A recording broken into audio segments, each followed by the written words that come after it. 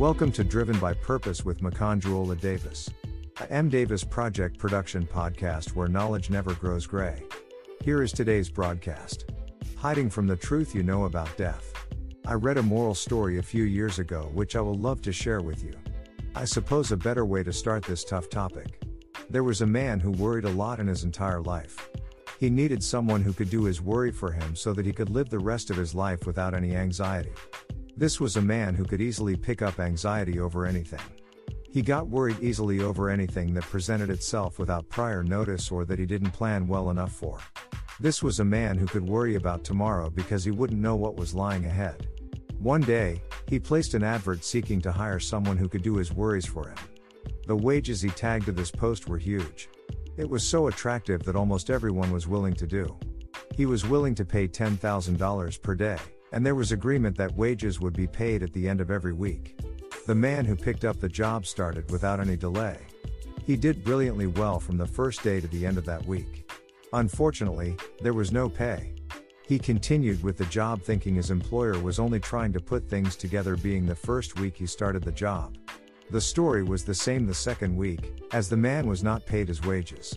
He became unhappy and wanted to know why he was not paid based on the agreement made. When he met with his employer, he asked, "Sir, we have our agreement that you will be paying me $10,000 per day to do your worry for you, and that the money will be paid at the end of every week. We are heading to the third week, and I'm surprised nothing has been paid yet." The employer responded, "I have not been able to pay you because you have not been doing your job. I have been worrying since I employed you about how to pay your wages. In fact, it's part of the worry you need to be doing for me." Allow me to share another moral story real quick. There was a merchant who went about his business from place to place within and outside the city. One day, on his way to one of the neighboring towns, he met a man sitting under a tree. The merchant asked him what his name was. And he said, "My name is Death." The merchant asked again, "Where are you heading to?" Death responded, "To the next town."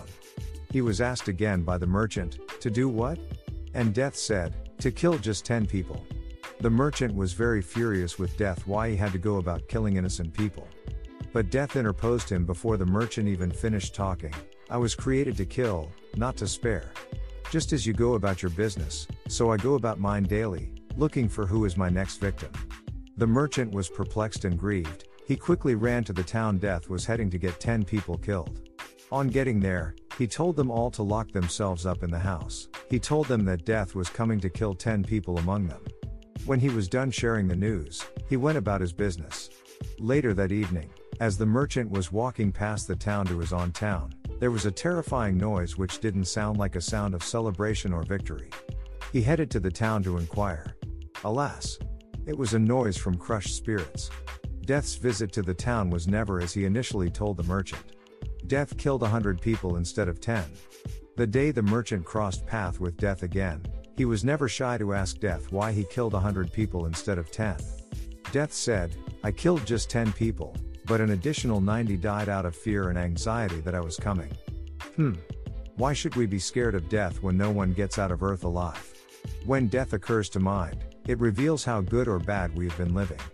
It reveals what is more important to us, our soul or our possessions. If you're concerned about your soul, you don't fear death because you will do all within your power to live right.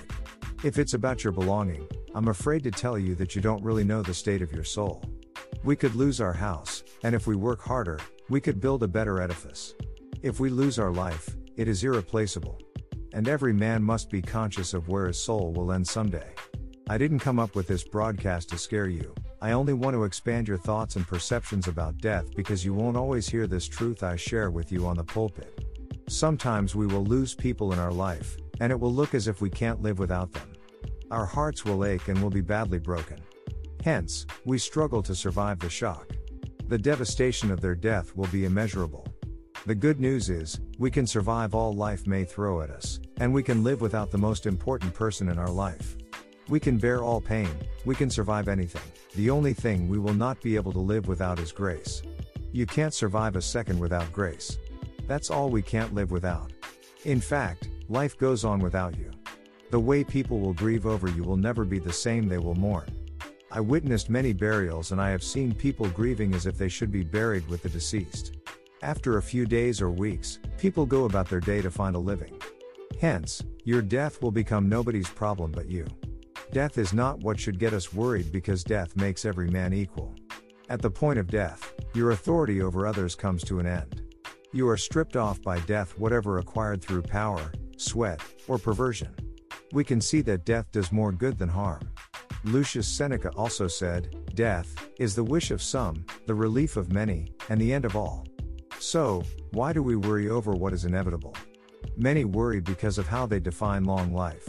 Everyone wants to attain a minimum of 70 years before they die, and to them, whoever leaves such years is long lived. That is not so. It is not about how long, it is about how well we live. It is not the age that counts, it is the days in our years that count. Anyone who lives fulfilled regardless of age has lived long enough. That is why I do say, find your calling, and you will live long enough. We are kept here on earth not to congest it, we are here for a calling. And that is the reason God is still sparing your life up to this moment. You can worry all you know how, but this will never deny the fact that death is inevitable, but your calling and purpose in life will keep you going until that time. We will all someday experience death, and become obsolete as a dead leaf falling from a tree, crushed by passers-by to ashes underlying the earth, says Kim Elizabeth. We shall all die, and our goal isn't to live forever, for no one does. The goal is to create something that will live after our demise. Death is never an end, it is an exit into two different worlds, heaven, or hell. It is always our choice where we want to end our soul. In fact, your worries now should be more of what could die with you. You have those great dreams, big business ideas, powerful calling, and so many more. Will all of these be buried with you someday without tapping into them, or are you willing to die empty by taking nothing to the grave? Every man dies, not every man really leaves. Life is very fragile and death is inevitable. We must make the most of each day. Death is contagious, it is contracted the moment we are conceived. Says Madeleine L'Engle. Therefore, death aims only once, and never misses. If any man escapes death, tell him he was never the target. When death comes, no one in history has ever escaped it. I understand, no one wants to die. Even pastors. As long as you are not dead, you are alive, and when you are dead, there is nothing more to worry about. The sad news is, no one gets to heaven without dying, and the good news is, when we die, we shall not wholly die, for the greatest and the most significant part of us will surely escape the grave.